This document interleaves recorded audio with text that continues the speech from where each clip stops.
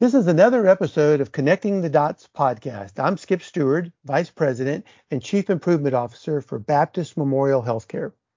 And hey, everybody, I'm Jake Lancaster, an internal medicine physician and the Chief Medical Information Officer for the Baptist System. Well, we are so excited today that we have Chris York.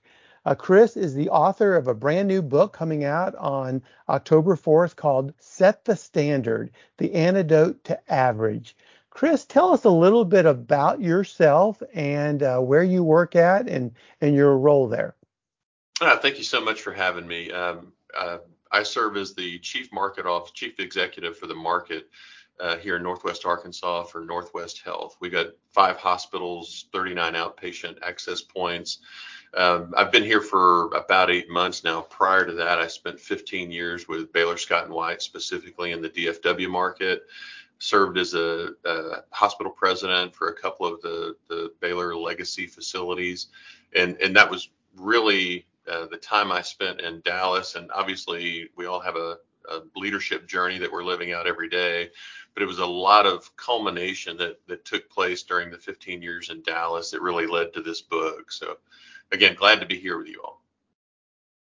Well, it's wonderful to have you, and very excited to talk about your book. Well, let's just start with some of the, I guess, the basic premise of what's wrong with being average. Well, interesting. Every hospital over the last couple decades that I've gone to, when you go in from a leadership perspective, one of the things I love to do early on is observe and learn and respect the culture, the legacy, the history of how that organization got to where it is. But I also like when invariably we all go into these presentations with slide decks and there's trend charts and so forth. And I always like to ask the question, what's the benchmark on this? There's different metrics that we're throwing up, whether it's quality of care, finance, engagement, patient satisfaction, you name it. To me, if something is important enough for us to spend time monitoring and measuring, it's hopefully something we want to get better at. But I always love to ask the question, what's the benchmark? And invariably, what I receive is, well, the organization average is X or the national average is Y. And I always just love to challenge ourselves from an organizational standpoint to say, well, what's the upper quartile or what's the top decile? And why aren't we shooting for that? Because there's no reason we shouldn't be. And quite honestly, after you reframe your perspective around what you are trying to accomplish, there's some beautiful things that begin to happen, and you kind of galvanize energy around if you're wanting to reduce mortality or increase compliance with a sepsis bundle and the ER, those kind of things.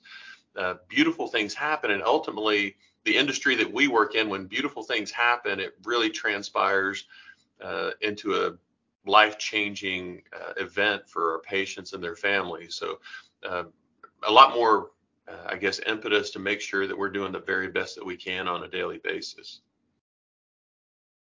So a lot of times, and ourselves are included in this, all of our metrics, we do have that national mean, national average that shows up on our trend charts. Sometimes we're above it, sometimes we're below it. But the majority of us want to get to be above average at the very least. But you're saying you should really set the bar a little higher. Why does setting the bar higher make more of a difference, especially, I guess, to the organizations that maybe are still struggling to get to the average? Well, and again, it's all about, I have a mentor. He was my mentor. We started when I was 28 years old, and I'm 53 now, and we still talk every couple weeks. He had a phrase that he would always share, where your attention goes, your energy flows. And very true about anything that we're going to engage in life. From my perspective, I look at it, my wife is the person I love the most on the planet. And even since I've been here at Northwest Health, we had a situation where we were, quite honestly, we were average on this particular metric that we were looking at. And I went to our chief quality officer and I just asked, what are we doing to try to improve this? And the response that I got, even asking that question, was, well, we're at the national average. And my response to her, kind of facetiously, was, well, by all means, let's put that on a billboard and see who gets excited about coming here. And And I share the piece about my wife. Some people call it the mother test.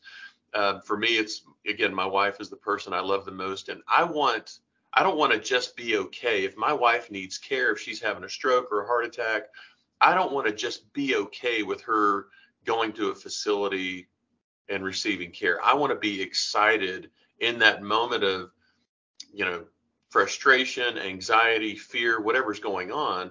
I want to be thankful that she's going to a place that I trust. And that really, for me, and again, why get out of bed? I posed this question in the book, but why get out of bed in the morning to be average when there's so much more that we can accomplish in life? And again, the opportunity we have on a daily basis from a healthcare standpoint to truly have an impact on people's lives is tremendous. And if we will go that extra mile, I was in a conversation with our ER director one time. We were trying to shorten the time for stroke patients from door to needle. And we were looking at a lot of parallel tasking. Skip, you'll appreciate this, but we were looking at how many of these tasks can we do in parallel to shorten the time. And quite honestly, our time was average. We were running around 85 minutes, and we were trying to get to 45 minutes. And I just kind of jokingly told the team, like, every minute that passes when someone's having a stroke, you lose 2 million brain cells. If I'm having a stroke and I came here right now, I might be in a deficit by the time we got the clot buster on board, just, joking around. But I was having a conversation with our ER director in the hallway. I ran into her one day, and I was asking how that parallel tasking was going. And she explained to me what they were doing. They were making a lot of good progress. And she kind of said, I know you want us to be perfect. And I said, not perfect, but pretty close, because we have that opportunity. And just a few weeks later, I ran into there was a lady in our main lobby of the hospital, and I just asked if she was doing okay. She shares with me the story of her husband, who 2 days earlier had come in with an acute stroke, and he was getting ready to be discharged, and she could not be more thankful. I didn't mention to her anything that we were doing from a process standpoint, but I went back and I shared that story with our team, because those stories are powerful like that. And I shared with them, without them even realizing it, the work that we've done around this, shortening our door to needle time for our stroke patients, has had a profound impact. Her husband was able to walk out that day and have a conversation with the three of us. You would not have known 2 days earlier that he had had a stroke and presented to our ER with paralysis. So it's those kind of things, from my perspective. If we're going to be engaged in this, what I consider sacred work of healthcare, we got to give it everything we've got, because people are depending upon us. And obviously, when you look at a situation like that, hopefully that family, that couple, is going to get to share more anniversaries and birthdays and grandkids and all those kind of things, and celebrate those moments in life that they might not have otherwise had we not been on top of our game. And there's literally, and I know, I'm sure you guys have those stories as well, but thousands upon thousands of stories that occur like that across the United States on a daily basis. Unfortunately, sometimes folks go home with deficits as opposed to returning to full functionality. I remember once a friend of mine telling me that average was, one person, he sticks one foot in a pit of ice and the other foot in a campfire, but on the average, he feels pretty good, And so, I was reading a review on your book from a professor at Stanford, I believe, or Yale, maybe it was, and they talked about how you spoke about a culture of love.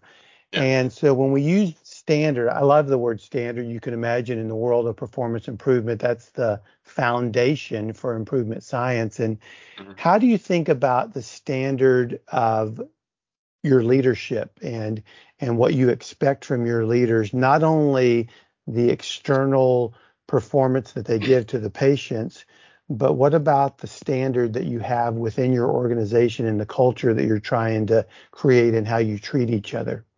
Yeah, I love that question, Skip. Just for background, my wife is a neonatologist. Her mother before her was an oncology LPN for 42 years. So those ladies have been a tremendous blessing in my life personally, but also professionally. And I've seen them go on days where they go to work, they're super excited to engage in this ministry of healthcare. And I've seen them going to work on days where they were dreading getting up in the morning.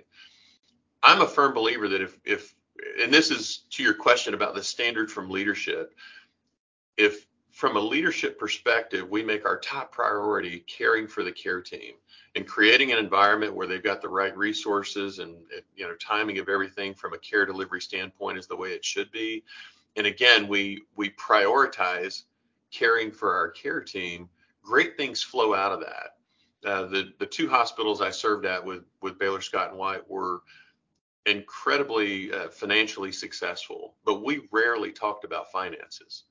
We talked a lot about how do we care for our team? How do we demonstrate love for one another? What does that look like? And not to get anyone, uncomfortable with the term love, because most people in my role or with my background with an MBA didn't learn a lot about caring for folks in business school.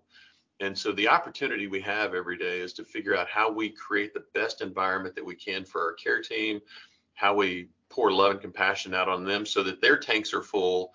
And when they have an interaction with patients or with family members, it's going to be a great one. I have limited clinical abilities, and I used to scrub into the ORs before there were laws against that. And, I went through sterile training and so forth earlier in my career. I could probably take your blood pressure if I was in a pinch.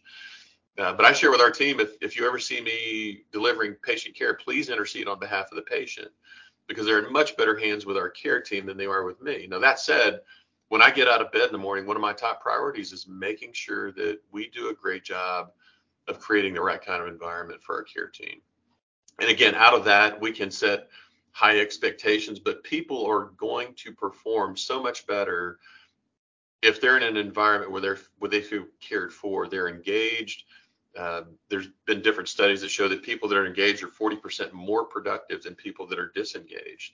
And not that we do it to tap into that discretionary effort that we're all carrying around, but to fundamentally create the right kind of environment that excellent healthcare can be delivered on a consistent basis.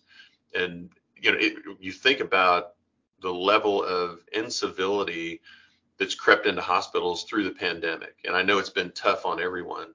But we had a lot of difficult conversations. We have stop the line events from a safety perspective. I'm also a big proponent of stop the line events when incivility creeps into the hospital, because I don't care how good you are at what you do, whatever your specialty is, how much training you've had, how many cases you've done or seen of a certain type. If you're in an environment that is less than hospitable, you'll never be at the top of your game. And the more that we, from an administrative standpoint, a leadership perspective, can create that environment and give ourselves an opportunity to create excellence. I love the old Vince Lombardi quote, "Perfection's impossible, but if we chase perfection, we catch excellence." If we give ourselves an opportunity on a daily basis to catch excellence, again, we're having a tremendous impact on people's lives. And that really is, over the course of two different facilities that I worked at with Baylor Scott and White, taking that, when I arrived, they were, both of them were 3-star hospitals on the CMS ranking. Within a matter of the first hospital, within 3 years, we became a 5-star, and the second hospital, it took 18 months, and it was a bigger hospital, more competitive in market, that kind of thing. But if you create the right kind of environment, good things happen. And again, folks in my role, unfortunately, most often are chasing after what's the bottom line look like. The bottom line becomes a byproduct of creating a great environment for the care team. And again, it's happened over and over, and which was really one of the reasons why colleagues encouraged me to write this book to begin with. Let's talk a little bit more. Let me ask one more question. Sorry about that, Dr. Lancaster. I was recently talking to a friend of mine, Dr. Edgar Schein, and his son, Peter Schein, and we did a little interview with them called Future Culture Scenario Planning. And I think it's fair to say that in the last 2.5 years, we've seen a lot of culture changes, whether we want to label it as the Great Resignation and we know that standards sometimes need to be evaluated and altered or updated.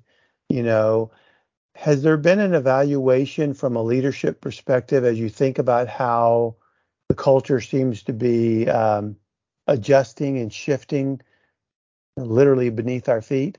Have you evaluated any of your standards out of curiosity? Yeah, For me, I refer to team member engagement as the most important vital sign we take on the hospital or the clinic all year long. And I really try to look at our healthcare facilities as a patient, and that engagement score and the feedback that we get as a result of doing those engagement surveys, again, to me, that's the most important information that we have, because it's a clear indicator as to whether or not your team is connected with what we're trying to accomplish on a daily basis. I mean, let's face it, with the exception of having a baby, no one's coming to the hospital for a fun reason. And even in that wonderful scenario of bringing life into the world, mom and dad are going to have different definitions of what fun looks like. So really every day is an opportunity for us to have an impact on someone's life. And if we don't have a team that's engaged, we're going to miss the mark on that on a regular basis. But when you get to that point, and again, there's so many other wonderful things that happen. To think back to that Vince Lombardi quote, my son was a pretty well-renowned football player when he was playing. And I would share with him, the closer you work together as a team, doctors, nurses, therapists, techs, the closer we work together as a team, the closer we'll be able to push the envelope of perfection. But that really, from a standard standpoint, regardless of what's going on societally, from a culture standpoint, to me, that's one of the greatest things that we can keep our eye on, is what's the engagement level of our team. And I watched through the pandemic, my wife, the organization that she worked for, was having their providers do wellness checks on a regular basis. It was just a quick survey. And she was strolling through our kitchen one day and just kind of nonchalantly mentioned, well, I'm at 86% greater risk of burnout than my peer group. Like, time out, let's have a conversation about this. And it really did pertain to a lot of what was going on through the pandemic and, great resignation, whatever you want to call it. We've seen a lot of folks that have either left the bedside or the exam table, or they've become disenchanted with the work that's occurring there. And again, I think the greatest thing that we can do from a leadership standpoint is infuse that energy and excitement, and hopefully that recognition of how sacred that work is on a daily basis. So let's talk a little bit more about your book. And incidentally, I also had a mentor from Baylor Scott and White at my last healthcare system that really talked about setting the bar high when you're looking at your work, and as opposed to just getting above average. And the way he framed it was, if you were just trying to get above average, you don't really change your processes too much. You maybe work a little harder. But if you're really going to set the bar very high, then you got to fundamentally rethink how your processes are, and really engage and rethink how you deliver the care.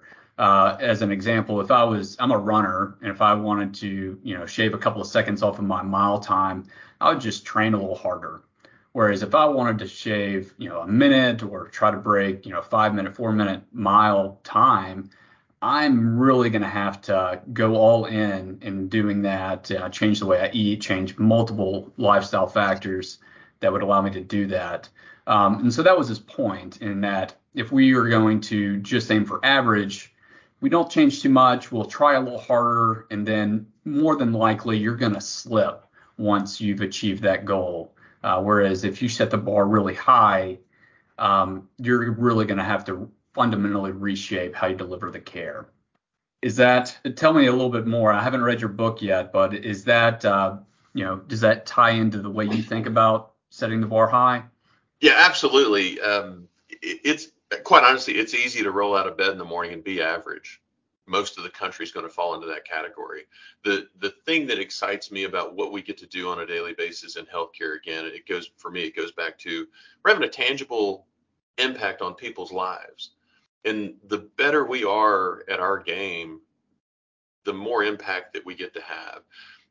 I remember in the ER, or the last facility that I served at with Baylor Scott and White, we had a fantastic medical director. I was walking through the ER one day, and we were trying to get our door to provider time down. It was a very busy ER, level 2 trauma center. And we had gotten it down to 6 minutes, which was best in the healthcare system. And our medical director just waved at me and said, "Hey, have you got a second?" And I said, "Absolutely." We walk into his office and he's got this flowchart diagram, and he was excited out of his mind because he felt like they could take it from 6 minutes to 4 minutes door to provider time. And when you get in that kind of environment where people are excited most people are throwing a party when they hit 6 minutes. He was out of his mind excited that they were going to be able to shave that down. He felt like they could hit 4 minutes. And no one was pressuring them to hit 4 minutes. Another beautiful example, at the first hospital I was at, served as president with, Baylor Scott White, our patient satisfaction was very mediocre. And in particular, we had a leader, and this is the challenge, right, of figuring out where your leaders are that are going to embrace this mentality of average is unacceptable. And when we see mediocrity in the organization, we should be offended and figure out how to stamp it out as quickly as possible and really raise the bar to a higher level. But we had fairly mediocre patient experience scores. In our ambulatory surgery area, we had a leader that really embraced this, started talking about how we can make a bigger impact, do discharge phone calls, engage with the family more often while they're in the waiting room, the loved ones having surgery. And they went on to have 3 consecutive years where they won the Press Ganey Guardian of Excellence Award. And they went from average to consecutively winning the Press Ganey Guardian of Excellence Award. And that really is, again, you think about the thousands of people that went through their surgical experience, and they were elated because of how processes were changed. And it's not always just the technical aspect of process improvement. It's also greet folks with a smile. I had a physician that from corporate, he came to the hospital one day, and he checked in at the reception desk and walked around to my office. And when he got to the office, he said, "It was really strange when I got here, from the receptionist to everyone that I passed in the hallway, everyone smiled." And I just kind of chuckled with him. I'm like, we'll take that kind of weird. But it really, again, it gets back to what kind of culture are we creating on a daily basis? What expectations are we having on a daily basis? And we talk about that a lot. Again, we don't, at both of those hospitals, and even where I'm at right now, we don't talk a whole lot about finances. We talk about how are we impacting people's lives. And when we get to that, and I've got an industrial engineering background, so I'm all about process improvement, process design, and efficiency. And that's great, but there also has to, in parallel, there has to be that human element where we engage with people, not as a disease process, but as a father, mother, a grandfather, son and daughter, and learn a little bit more about who they are and connect with them on a human level. So you said just a little while ago that a lot of times there's no pressure to go above average. Where should that pressure come from? Who is the person that sets the standard, or the group that sets the standard for the organization to really get that pressure where it needs to be? Honestly, sometimes it comes from formal leaders. I'm a big believer that I think it was John Maxwell that said everything rises and falls on leadership. And if we're leading an organization that expects excellence, it's much more likely that we're going to experience and the patients are going to experience excellence. If we're an organization that is just kind of meandering along, the first hospital I went to, we were getting ready to build a replacement facility. In the old facility, it was a well-run community hospital. Again, kind of average performance, but they had a mentality of just kind of hunker down, stay in the foxhole, and hope to survive. 6 months after I got there, we opened up a replacement facility, and our leadership team brought that foxhole mentality of just hunker down and try to survive. And I shared with them the analogy of, the healthcare system's just invested $200 million in this community. They've effectively given us the keys to a battleship, and we should be on the offensive in terms of delivering excellence to people in the community. And the word got out fairly quickly, and the radius of our pull, 80% of our patients at the old facility came from within about a 15-minute radius. At the new facility, after a couple of years, that radius was expanded to 45 minutes. People were driving past multiple other hospitals to come to our facility. Again, to go back to the physician that came to visit, it was really weird because everyone was smiling and greeting you. But it was a different kind of environment. And it was, again, one that where people were in it. And this was the other thing that really happened that was really cool. After we achieved 5-star designation with CMS, we threw a party and celebrated with everyone. And I was talking to one of our nurses at the bedside, and I didn't have to say it. She said, now we got to back it up. It wasn't enough just to hit 5-star. Okay, our job is done. Let's relax.